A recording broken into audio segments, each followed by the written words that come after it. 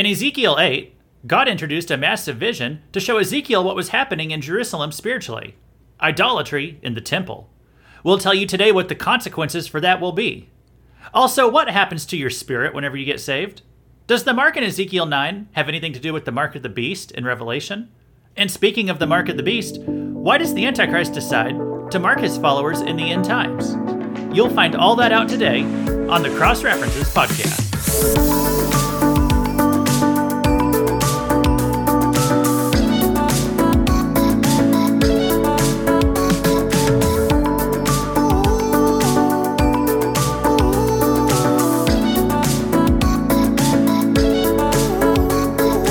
Welcome to the Cross References podcast, where you learn how every small piece of the Bible tells one big story, and most importantly, how they all connect to the cross and Christ. Whether you're a newbie Christian or a veteran Bible reader, our goal is that God's Word will make more sense to you after every episode. This is Luke Taylor. I'm a pastor and someone who cares about the details, so you might want to look at the title of this lesson today and make sure you read it right the first time. You might have thought you did, or maybe you thought that I made a typo, but no, I was 100% intentional about how I titled this episode.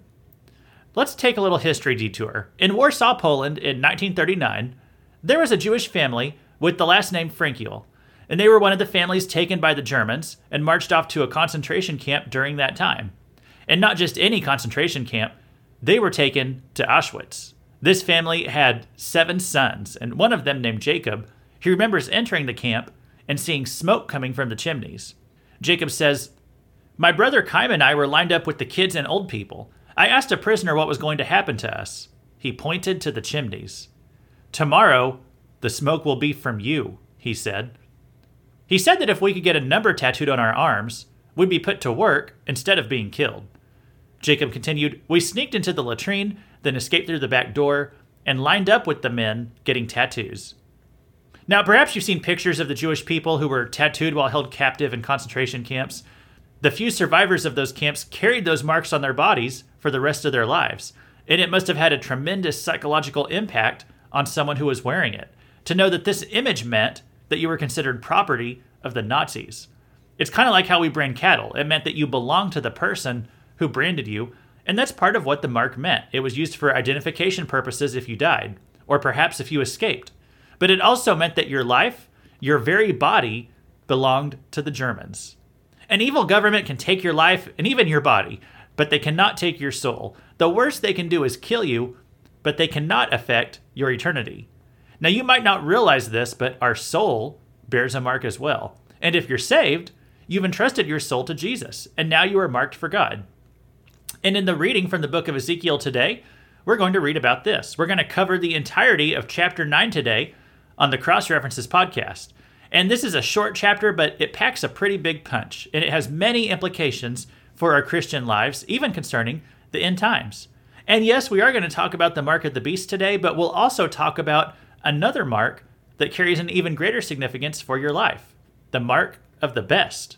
And I believe that every Christian has this mark. Ephesians 1:13 and 14 says, "In him you also, when you heard the word of truth, the gospel of your salvation, and believed in him, were sealed with the promised Holy Spirit, who is the guarantee of our inheritance until we acquire possession of it to the praise of his glory." We have been sealed with the Spirit. We've been marked by God, set apart in the Spirit for an eternity with him. God puts his mark on you and me when we come to faith. And in Ezekiel today, we'll read about how God was doing the same thing thousands of years ago in ancient Israel. Only, in case you need refreshed, God wasn't able to do that very much. There were few believers in those times. While he was away at the city of Tel Aviv, Ezekiel was receiving a vision of what was going on at the temple of God in Jerusalem, and it was disastrous. The citizens of Jerusalem had given up on God. The leadership of Israel, both the political leadership and the priests, were worshiping false gods. They had brought their idolatry right into God's own temple. And God isn't going to take this sitting down. So let's continue with the vision today and see what God was revealing to Ezekiel, and also learn what he's revealing for you and I today.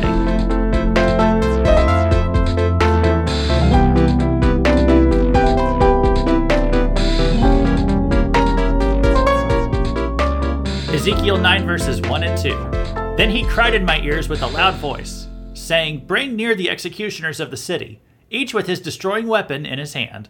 And behold, 6 men came from the direction of the upper gate, which faces north, each with his weapon for slaughter in his hand. And with them was a man clothed in linen, with a writing case at his waist.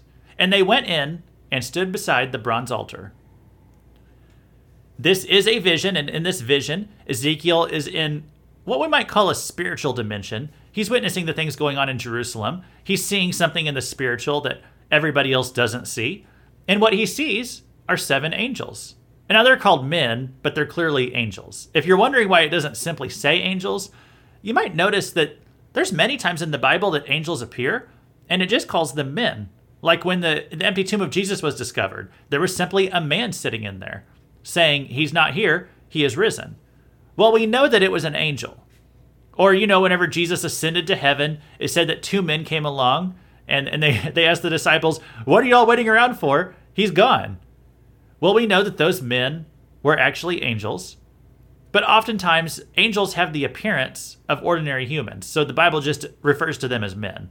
In Hebrews, the Bible says, you and I, that we might have met angels before and never even knew it, that they just appear as people.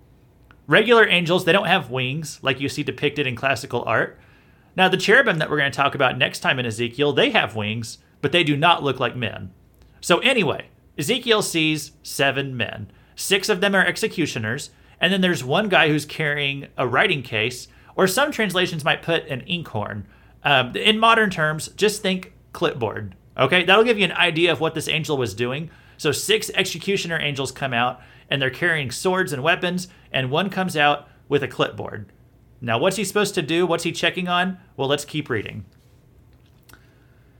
Now the glory of the God of Israel had gone up from the cherub on which it rested to the threshold of the house. And he called to the man clothed in linen, who had the writing case at his waist. And the Lord said to him, "Pass through the city, through Jerusalem, and put a mark on the foreheads of the men who sigh and groan over all the abominations that are committed in it." So first, we see the glory of the Lord begin to rise. And the significance of this is going to be the main topic of the next chapter, really. So I'm not going to get into it here. But then God calls the clipboard angel forward. And we see right here that the clipboard angel, he's supposed to go throughout all the people and make a distinction. He's supposed to put a mark on the heads of all the men who, as it said, sigh and groan over the abominations around them. So if you remember the temple itself, God's own temple, it had been dedicated to idol worship. The people there were worshiping the sun god Tammuz and other idols. So the government leadership of Israel and the religious leadership of Israel, they were all junk. They were all in here themselves worshiping idols. Things had gotten really bad in Jerusalem. And so anybody who was upset about that, anybody groaning and sighing, they received a mark on the forehead. This was a good mark. It signified that you were one of the good guys, that you hadn't been given over to idol worship. So what happens if you don't get a mark? Well, verse 5 of Ezekiel 9, it tells us, "And to the others he said in my hearing, pass through the city after him and strike. Your eye shall not spare, and you shall show no pity. Kill old men outright, young men and maidens, little children and women, but touch no one on whom is the mark. And begin at my sanctuary." So they began with the elders who were before the house. Then he said to them, "Defile the house, and fill the courts with the slain. Go out." So they went out and struck in the city. So the executioner angels, they begin slaughtering everyone, men, women, and child, in the city of Jerusalem. Now, what is going on here? Are the people standing around in Jerusalem, are they suddenly just going to start dropping dead, like they were sliced up by some invisible ghost? Well, that's not what happened. This is something happening in the spiritual realm, and later on it's going to have a physical effect. See, in the spiritual, these men have been judged and marked for slaughter. In the natural, they will be literally slain by the Babylonians when they roll in to invade in a couple years. Now, why does it say man, woman, and child, even though many of them would have been too young to have done anything wrong? Well, that's because the effects of our sins, they go beyond ourselves. Those kids are going to be killed by the Babylonians because of the sins of their parents. It doesn't mean that God is sending those kids to hell. Surely they died and went to heaven. They weren't guilty because of their parents, but they did pay a price because of their parents. Just like when a father is a drunk or a drug addict, his family suffers. It doesn't mean God is mad at the kids, but a parent's sins have consequences, and those consequences will affect the whole family. And judgment begins at the sanctuary. It reminds me of 1 Peter 4:17 and 18, where it says, "For it is time for judgment to begin at the household of God. And if it begins with us, what will be the outcome for those who do not obey the gospel of God? And if the righteous is scarcely saved, what will become of the ungodly and the sinner?" And something we'll see as we continue is that the righteous is scarcely saved, meaning, you have your believers and your unbelievers. You have your Christians and the non-Christians. You have the church and the world. But 1 Peter reminds us of something that we see in Ezekiel and also throughout the whole Bible, that even within this group that we call the church, not all of them are saved. There are false converts. There are false teachers. There are false prophets. There are people who say they are Jews and are not. There are those who deceive themselves, and they'll find out on Judgment Day that Jesus says, "Depart from me, for I never knew you." So Paul tells us to work out our salvation with fear and trembling. Peter tells us in his other book, make every effort to make your calling and election sure, because not everybody who calls themselves Christian are actually Christian. Now, we can't see that in the physical, but in the spiritual realm, God knows. God's angels can separate the wheat from the chaff, and we're going to get into more of that later on. But God can see into the spiritual, who is true to him and who is deceived. So this mark is a spiritual thing. It wouldn't show up physically on anybody's head, but God does know. God keeps track. And by the way, one way you can tell who is true to God and who isn't is by those who groan and sigh over the abominations around them. The people who are upset about the evil that they see in the culture, they are probably more sincere in their faith. The people who are okay with the evil, well, they're probably people who didn't belong to God in the first place. So this is not all just obvious only in the spiritual. There's physical signs of whether someone loves God or not. If you love God, you don't love sin. And if you love sin, you don't love God. Now, we'll get into more of this subject at the end of the program, but let's go ahead and finish up the chapter first. Ezekiel 9 verses 8 through 11 say, "And while they were striking, and I was left alone, I fell upon my face and cried, 'Ah, Lord God, will you destroy all the remnant of Israel in the outpouring of your wrath on Jerusalem?' Then he said to me, 'The guilt of the house of Israel and Judah is exceedingly great. The land is full of blood, and the city full of injustice. For they say, the Lord has forsaken the land, and the Lord does not see. As for me, my eye will not spare, nor will I have pity.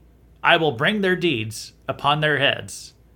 And behold, the man clothed in linen, with the writing case at his waist, brought back word saying, 'I have done as you commanded me.'" Now, God repeats some things here that he said in the previous chapter, that the people think they can get away with sin because they're saying, God doesn't see us, he's left us, God has departed anyway. Now, they were wrong. God is still there. God is still watching them. Now, God's not going to stick around much longer, but he's there now. So the people are incorrect when they say that it's okay to act this way because God left them first. That is not what happened. Let's go back to verse 8. This was a really short chapter. We're already about done with it.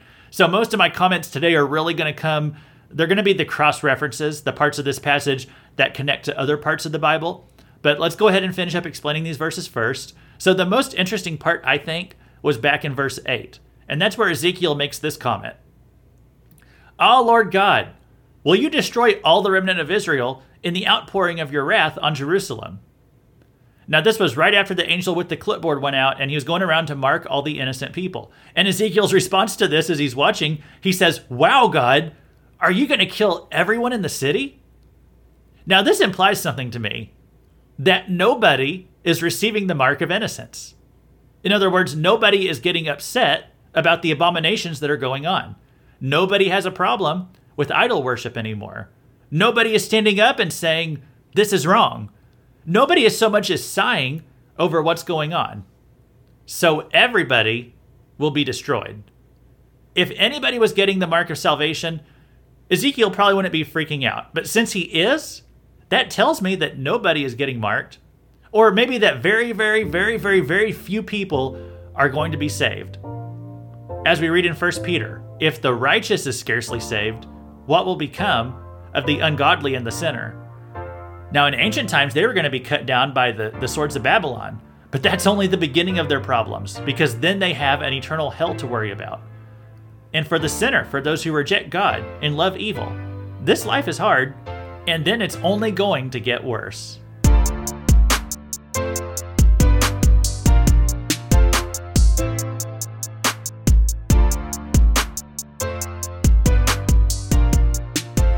Now that covers the chapter, and if you have a question on it, you can leave a comment or shoot us an email, crossreferencespodcast@gmail.com. I'd be happy to take questions or recommendations on what subjects you'd like to see us tackle in the future. The next time on this podcast, we're going to look at the fourth horseman of the apocalypse. Now, we've looked at the white, the black, the red horses so far. There's only one more horse left to go. So you can read ahead in Revelation 6 if you want to know what's coming. But we will explain all that in the upcoming episode. And then I want to go ahead and give a quick recap today and some cross-references, personal application of this chapter. Actually, I don't think I really need a recap. It was only 11 verses, okay? If you forgot what happened already, go back and listen again. But the part I really want to focus on for today, for this cross-references section, I want to focus on how an angel was told to go throughout the city, mark all of the people who groan and sigh, and that these individuals will be set apart and delivered from the destruction that's coming soon to Jerusalem. So that'll basically be where I want to get 3 applications and cross-references that I want to pull from this. I want to talk about the mark, I want to talk about those who groan and sigh, and I want to talk about the separation. So first, the mark. I mean, did anyone get like Mark of the Beast vibes while we were reading this? Okay, and don't feel bad if you did. The mark of the beast is actually the devil's counterfeit or parody of God's mark. You see, Satan doesn't have a lot of original ideas. A lot of the things that Satan does, they are copies of what God does. Okay, for example, the Antichrist in the end times, he's just a replacement, an attempted replacement for the real Christ. He's a parody. And as you probably know, the Antichrist enforces that a mark will be placed on the right hand or the forehead of all the saints. Now, why is this? Well, God seals his saints with a sign on their forehead. And you can't see it in the physical realm, but it is there in the spiritual realm. In Revelation 7:3, an angel flies in. It's while all these judgments are coming down on the earth. And the angel says, "Do not harm the earth or the sea or the trees until we have sealed the servants of our God on their foreheads." And the Bible says that in the tribulation, there's 144,000 saved people who are sealed on their foreheads, and this is going to protect them from some of the judgments that break out on the earth. And as you keep reading about the judgments that happen in Revelation, oftentimes you'll see that the judgments, they don't affect those who are sealed on their foreheads. Like in Revelation 9:4, it says there's these insect-like creatures that come out and they torment the people of the earth. But it also says this: they were told not to harm the grass of the earth or any green plant or any tree, but only those people who do not have the seal of God on their foreheads.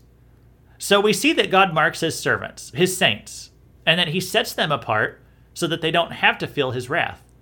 And you can't see the mark in the physical, but in the spiritual, it is there, and it has a protective effect. It doesn't mean that nothing bad will ever happen to you in this world. Obviously it doesn't mean that, but it does say that you won't feel God's wrath, his judgment on sin.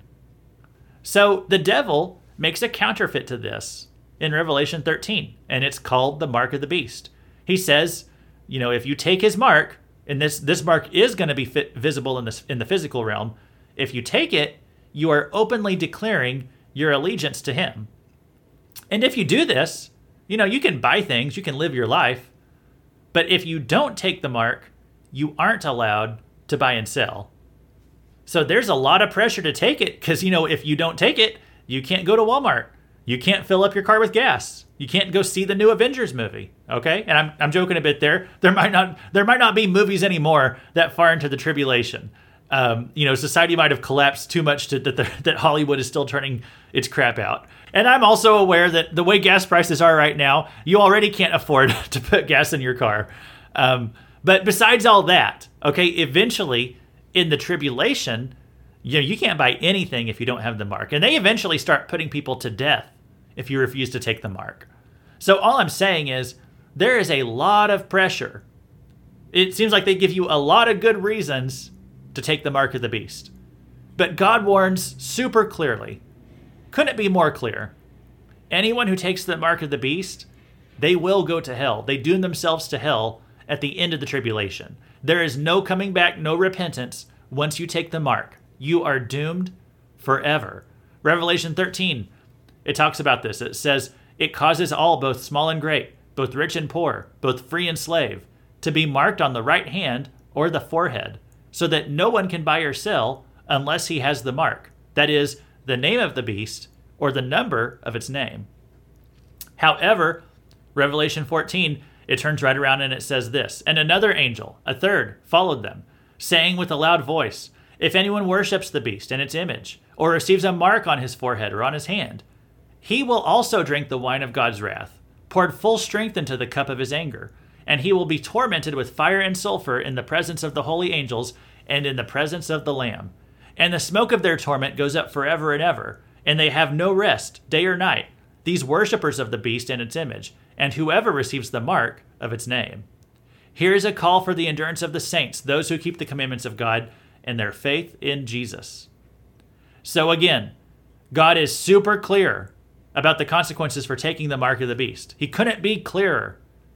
And that's why it ends with this admonition to endure if you're a saint. Endure, don't take the mark, even if you die, because it's better to lose your head than to lose your soul. So I can't go through this chapter without commenting on the mark of the beast, because the mark of the beast, it's a parody of God's mark. God has a similar mark, but it's the mark of the best. And that's what this is in Ezekiel. It's those who are marked by the best, which is God. And sadly, it looks like Ezekiel didn't have any or many people who were qualified for that mark. But that's not really the point. The opportunity was there for anybody to remain committed to God and receive the mark. Even if they didn't take advantage of that opportunity, the opportunity was there. And that brings me to my second point. How did you receive the mark? Now, God has set a really low bar for receiving the mark in these verses. If you ask me, it was a low bar. He said that anybody who groaned and sighed would get it. That's all it took, those who groan and sigh. In the original Hebrew, the words actually rhymed, so it was something more like those who groan and moan, or those who sigh and cry. It means people who are disturbed and bothered by all the evil that they see around them. They shake their heads about it, they sigh, they roll their eyes, they don't accept it, even if they can't do anything about it. So God sets the bar pretty low. He says that, if you will at least do that much, you're good. You still have the light of God's truth inside you. Even that would spare you, is what God is saying. It kind of reminds me of the story of Lot in the land of Sodom. And there's evidence that Lot was a bit corrupted by the atmosphere that he chose to live in. Let me explain a little bit. Lot was Abraham's nephew, and they both had a lot of stuff. They decided there was too much stuff, not enough land, so one of them needed to pack up and move away. So Lot decides to move away, and he moves down by Sodom. It was a very wicked and evil town. The main sin of Sodom that's emphasized in Genesis, it was the rampant homosexuality that was present there. I mean, that's actually why we get the word sodomy today. Sodom was extremely wicked. Now, Lot was a believer in God, but he made a poor decision to move down to to Sodom, and not to evangelize the people there. He just wanted to live alongside them. Not sure why. Now, maybe it was like a beautiful territory or something like that. I don't really know. But he was willing to live down there by that spot. Now, he kind of kept to himself. He was willing to live and let live. But as we read, that wasn't good enough for the people of Sodom. They demanded that Lot and his family, that they endorse and participate in their wickedness. Tolerance was not enough for the people. They wanted acceptance. They wanted celebration. In Genesis 19:9, Lot calls their behavior wickedness. And this is how they reply to him. They say, "This fellow came to sojourn, and he has become the judge." In other words, they're saying, "You're not a native here. You have no right to judge us." They can't stand to be judged. Now, does this sound familiar to you? So, we'll get into more of that later, but Sodom, it was such a disgustingly evil place that God literally destroys it. Fire and brimstone falling out of the sky. And 2 Peter 2, it's a location in the New Testament, but it makes this comment. It says, "As that righteous man," it's talking about Lot, "as that righteous man lived among them day after day, he was tormenting his righteous soul over their lawless deeds that he saw and heard." So the New Testament is saying that Lot is a righteous man. And I think he was a bit corrupted by Sodom, but not entirely. He still knew what was right and wrong. He still had some moral sense. And he still tried to follow God's law, despite what everybody else around him was doing. And it said that as he saw the wickedness of his neighbors, it tormented his righteous soul. King James Version, it says it vexed his spirit. He was disturbed by it. He wasn't comfortable with it. He wasn't celebrating it. He wasn't endorsing it, but he couldn't do much about it. Now, he wasn't just going to go along with it. He groaned inside over what he saw each day. And I think he probably should have moved, but that's another lesson for another day. But it was his own fault that he chose to live there. As the verse said, he was tormenting his righteous soul. So he put himself through it. He didn't have to, but he did it anyway. Now, what does this mean for you and me?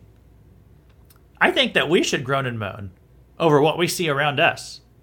I mean, I think we should do a little bit more than that. I think we should speak up about it. We shouldn't just accept it and go along with it and say times are changing. But it's like this. In psychology class in college, we learned about a word called desensitization. Now, that's whenever you want to change how someone feels about something, so you change it a little at a time. I mean, literally, desensitization, it means to make someone less sensitive. So in the realm of psychology, they use it as a way to treat phobias. Okay, let's say that you have a racehorse and it's really fast. It's really good at racing, but it's afraid of the gunshot that you fire to start the race. Okay, when this horse hears the gunshot, it jumps back instead of jumping forward. So this is a good horse, but they got to get it over this fear. So what do?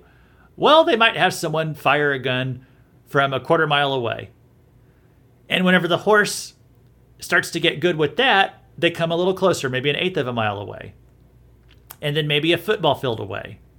And they keep getting closer and closer until that horse is finally comfortable with a gunshot being fired even right next to it. Okay? That's desensitization. And the same thing can happen with people. You can change someone's phobia or their aversion to things by introducing it to them a little bit at a time. Kind of like the proverbial frog in a kettle. If you turn the temperature up a little bit at a time, he doesn't jump out until eventually it gets so hot that he boils alive. Okay, so let's get back to society. Because as I write this, we are halfway through Pride Month. Now, this episode's going to air in a few weeks from now, but right now when I'm recording it, we're in the midst of Pride Month. And something really disturbing has been going on in society right now. Children, like the littlest of kids, they're being indoctrinated into sexuality by frequent exposure to men dressed as women, dancing around in provocative clothing, doing sexual dances. They have what are called drag queens visiting schools and performing their shows for kids. There's public institutions like libraries that are putting these things on. They call it Drag Queen Story Hour. Kids are being brought to gay pride parades where there's frequent nudity, graphic sexual subjects on display and being talked about. I can't even get into details on this because it's too disturbing. I want to keep things a little bit family friendly here. But there was a gay bar in Texas. It recently hosted a drag queen event for kids. They had kids come up on the stage to dance with the drag queens and the adults who were in attendance. They threw money at the kids as if the kids were strippers or something. And talking about little kids here. I don't know how that's even legal. So here's what I'm saying. There's some really debased wickedness that's going on in America right now. And I'm not just disturbed that there's these evil, depraved individuals who are trying to do this to kids. I'm even more disturbed. I mean, there's always been freaks out there who want to do terrible stuff to kids. Okay, that's always been a thing. I'm more disturbed that there are people who take their kids to this and people who just kind of shrug it off as if it's no big deal. Like people who see this stuff being reported in the news. It's not talked about a lot in the news. They want to, they're not really shining a bright light on this, but this is going on this is in every state, in school systems all over the country, from California to Iowa to, it's everywhere, okay? All over the place. And a lot of people are just shrugging it off like it's no big deal. Why are people just ignoring the sexual perversion and indoctrination of little kids it's filling our schools? It's being publicly paraded. Stuff goes on today that people wouldn't have been silent about it 10 years ago, but they're being silent about it today. And now why is that? It goes back to that word I gave you before, desensitization. Okay, over the past 20 years, even longer than that, but especially over the past 20 years, our culture has become desensitized to sexual sin. I mean, they started putting gay characters in every TV show. They started changing the laws regarding the definition of marriage. And even many churches started performing gay weddings, having transgender pastors. Schools kept lowering the ages that they would teach sexual education. And so whereas I don't think we would have let men in leotards come perform at school assemblies 20 years ago, but now it goes on all over the country and there's barely any pushback. Our society has become so desensitized to sin that now kids can be publicly sexualized and groomed and taken on public school field trips to gay bars, and somehow that's legal. It's tolerated and it's even celebrated. So count me as one of those who is sighing and crying over all this. And I hope you are too. Because if you don't see what's wrong with this, you have been desensitized and accepting of evil. If you think a gay pride flag has any place in an elementary school classroom, you have become desensitized to sin. And you need to get your kid out of that classroom if you have any sense left. So just this week, I saw a news story. There is about 5 baseball players, and they're for a team called the Tampa Rays. And they decided not to wear rainbow flags on their uniforms. There was this recent game, and they called it Pride Night. It was the players were all supposed to be supporting gay pride. And 5 players decided that they didn't want to do that. And they didn't do a counter protest or something. All they did was say, we don't want to wear the rainbow emblems on our uniforms. And this took some courage, okay? Because everybody on the team was doing it. Everybody else put the rainbow on for Pride Night to show support for gay pride. And teams have a lot of pressure to conform because, it's a team. We're all in this together. But yet there were 5 players, and they were brave enough to say no. To say, we are not wearing gay pride symbols on our uniforms. Their names were Jason Adam, Jalen Beeks, Brooks Raley, Jeffrey Springs, and Ryan Thompson.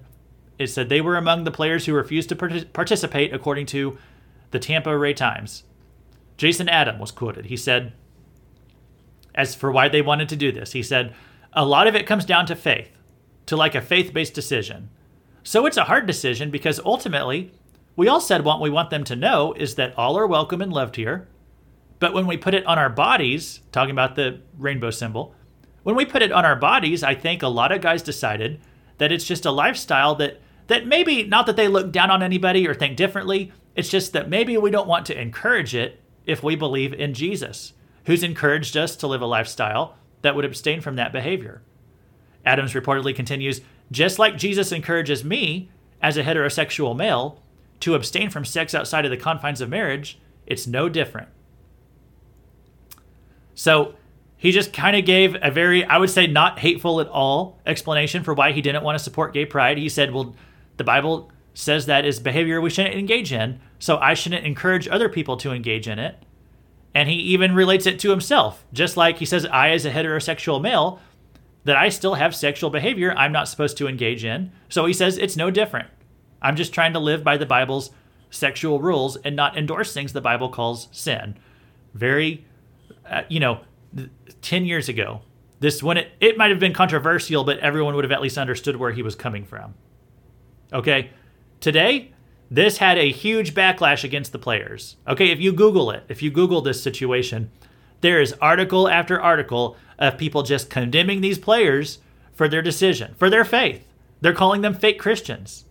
They're calling them fake Christians because these players want to actually do what the Bible says. There was this gay guy who was mentioned in several media outlets. His name is Brian Ruby. So he's a baseball player, I think, and he told USA Today, in response to this, he said, it always baffles me when guys use Jesus as their excuse to discriminate. This isn't about religion. So notice this gay dude. He is considering himself the arbiter of what is and isn't religious. He's mad at these baseball players because he says they are judging, but he himself, this gay guy, he is judging their faith, judging their motives, something that he can't have any knowledge of as an outsider, someone who doesn't live in their head. Okay? Did these baseball players sound judgmental to you? When I read that quote earlier, the one that Jason Adams said, their quote was like, we want them to know that they're welcome, but we believe in Jesus, so we follow his rules for ourselves, and we don't want to encourage that behavior that we think is wrong. Okay, so they weren't being judgmental at all, but that's not good enough for modern society. So they will run a bunch of articles condemning you if you don't explicitly endorse and promote homosexuality. And so back to this guy, Ruby. This is what he also said, what he told USA Today. He said, this is about being a good teammate. When guys go out of their way to make a point of opposing Pride Night, they're sending a clear message that people like me just aren't welcome in baseball. So he says they're going out of their way. Again, all they decided to do was not wear a patch on their uniform, okay? They aren't doing anything to hurt somebody. They aren't sacrificing a unicorn. They aren't setting rainbows on fire. They're just not wearing a rainbow. That's all they decided to do, just to not wear a rainbow logo. And then Ruby says, it's a reminder that even on the one night, I'm sorry, I can't get through this quote. It's a reminder that even on the one night we get to be proud of ourselves at the ballpark, we are still second-class citizens. So, the one night guys, they get a whole month and several other days throughout the year that are gay pride days. But this guy says it's the one night. Even on the one night we get to be proud of ourselves, we are second-class citizens. He's a second-class citizen because these guys are not going to wear a rainbow patch celebrating him. That makes him a second-class citizen in his head. I mean, can you just imagine the entitlement of this guy? That if 5 people don't wear a rainbow on their baseball uniform, celebrating you for who you want to sleep with, that makes you a second-class citizen to him. A second-class citizen. It's unbelievable entitlement. Unbelievable demanding that other people celebrate you. And yet, is this not the same attitude of what we see in Sodom and Gomorrah? That the men, they knock on Lot's door, they demand that he release some house guests that he has so that they can have sexual relations with them. Okay, unbelievable entitlement right there. And then whenever Lot refuses, and when Lot calls it wicked, the men of Sodom say, who are you to judge us? Now, I'm not saying America is as bad as Sodom and Gomorrah, but we are already closer than I ever thought we'd be. The LGBT crowd, they are demanding that you celebrate them. It's not enough to just tolerate them anymore. Remember 10 or 15 years ago when they were asking for tolerance and a bunch of cowardly Christians gave in? You know, tolerance was not enough. It was never going to be enough. They want your undying devotion. They want you to celebrate their sexual lifestyle. They want to sexualize your kids while you clap for it and cheer them on. And Christians should not endorse or tolerate sin. We should call it out. And we should sigh and cry over what's happening around us, especially to our kids. Kids who can't know any better. Kids who are too young to stand up to the lies of modern gender theory and homosexual indoctrination. We should be throwing a fit about that, not ignoring it, not capitulating to it.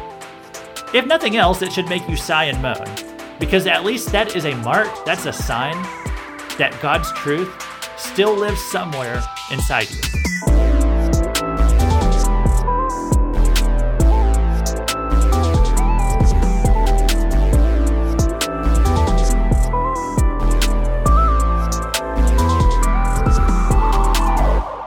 The last area that I want to draw some attention to on this is this matter of separation. God makes clear throughout the Bible that he has ways of separating the righteous from the wicked. So when judgment falls, it always falls on those who deserve it, not on everybody. Matthew 13, verses 47 through 50. Again, the kingdom of heaven is like a net that was thrown into the sea and gathered fish of every kind. When it was full, men drew it ashore and sat down and sorted the good into containers, but threw away the bad. So it will be at the end of the age.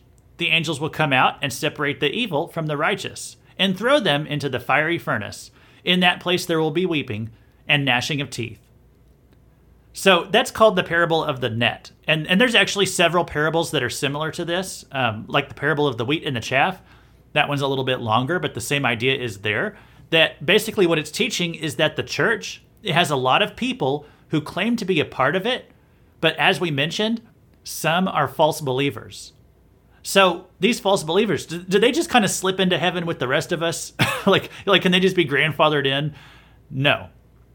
Even if they survived until Jesus came back, his angels will separate the true believers from the false. Is it our job to separate the true and false? Not necessarily. Your pastor, he might have to make some determinations about that whenever he's picking leaders. But for the most part, you don't have to stress about or judge your neighbor's salvation, because that's going to be God's job at the end of time. Nobody's sneaking into heaven. It's the angels who will separate the good and the bad. I really like this paragraph in 2 Peter 2. I'm going to read it all here. We actually read a verse from it earlier, but I'm going to read it the whole paragraph here. And as I read it, I want you to notice the use of the word if. Okay? God is going to list an ancient example of evil, and then he notes that he was able to separate the good from the bad during that time. So 2 Peter 2 verses 4 through 10. For if God did not spare angels when they sinned, but cast them into hell and committed them to chains of gloomy darkness to be kept until the judgment, and if he did not spare the ancient world, but preserved Noah, a herald of righteousness, with 7 others when he brought a flood upon the world of the ungodly, if by turning the cities of Sodom and Gomorrah to ashes he condemned them to extinction, making them an example of what is going to happen to the ungodly. And if he rescued righteous Lot, greatly distressed by the sensual conduct of the wicked, for as that righteous man lived among them day after day, he was tormenting his righteous soul over their lawless deeds that he saw and heard. Then the Lord knows how to rescue the godly from trials and to keep the unrighteous under punishment until the day of judgment, and especially those who indulge in the lust of defiling passion and despise authority. Okay, so that paragraph right there, it made 3 points. It said God judged the evil angels, but he kept the good ones. God judged the ancient world whenever he flooded it, but God protected Noah.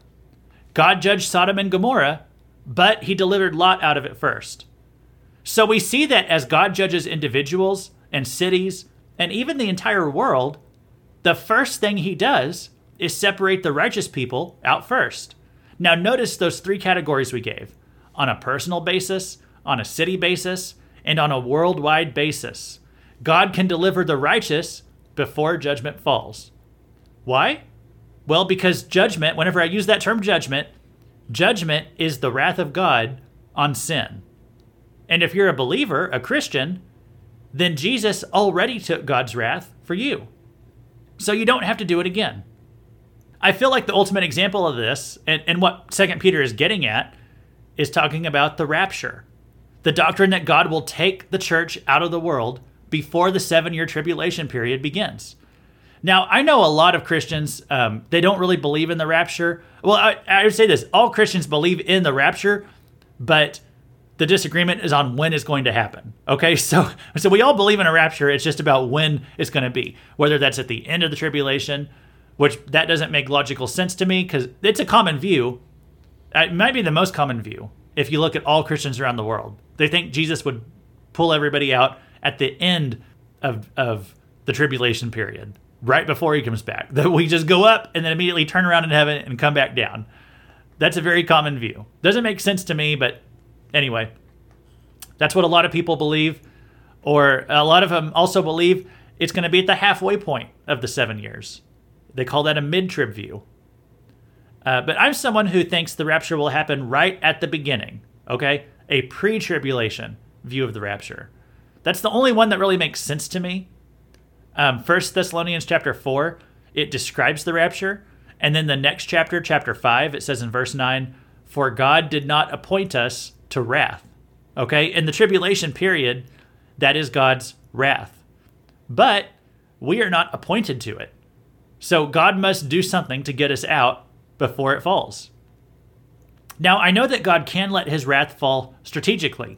We saw it in Exodus when the death angel visited Egypt. You had the blood of lamb over your doorpost, and that meant you were spared. And that's how God could mark you safe from his own punishments and only strike those who refuse his deliverance. That's how salvation works. And that's how the rapture works, okay? Talking about the plagues right there. I was listening to a podcast a few years ago, and it was speaking against the pre-tribulation rapture view. And it was saying God doesn't need the rapture because whenever he pours his wrath out on the world, like in Revelation, they said God can do like he did in Egypt during the 10 plagues.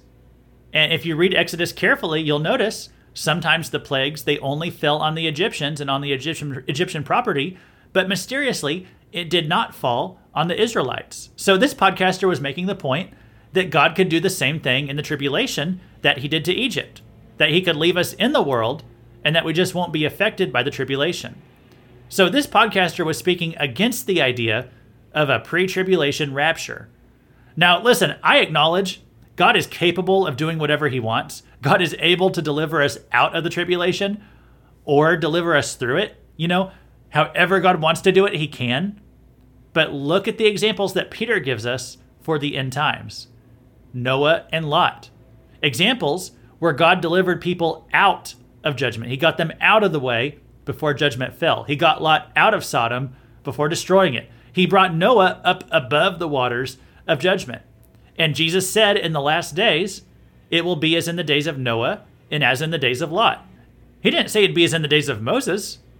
So I believe in a pre-tribulation rapture, and this is one of the reasons why, because God gets his people out of the way before his wrath falls. So if you read Revelation, God's wrath is falling on the whole world in that book. There's earthquakes that shake every mountain, every island. The whole planet is given over to the Antichrist.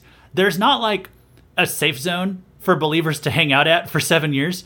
So if God is going to deliver his people from the tribulation, he has to literally get us off the planet. And I'm about to close down here. In case you haven't heard, maybe you've heard in the background that the yard mowing crew has showed up.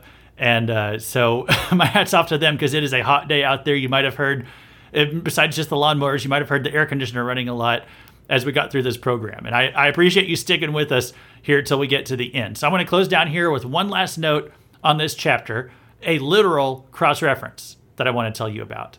It's the mark on the forehead that would clear you as safe from the destroying angels. So this mark, talked about in Revelation, this mark is actually the last letter of the Hebrew alphabet.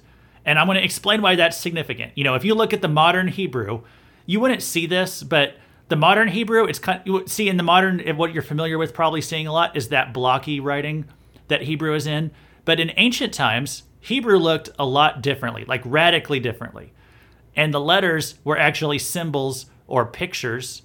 A lot of the different lettering in Hebrew is just different pictures. You can Google this if you want to see what they looked like. But the last letter of the Hebrew alphabet that was used as the mark on the forehead in Ezekiel 9, it was a cross. So when the angel was going around with a clipboard and he was checking all the people, looking for those who would be saved, he was actually instructed to put a cross on the forehead of anybody who groaned inside. And this cross, it would protect them from God's wrath. And 600 years later, in that same city, God gave another cross to protect man from God's wrath. It's the cross that Jesus was sacrificed on. And that's one more way that we can know that God is always going to be able to spare the righteous from his judgment, because he already has. Thanks for listening to the Cross References podcast. This has been Luke Taylor, reminding you that Christians do not celebrate sin.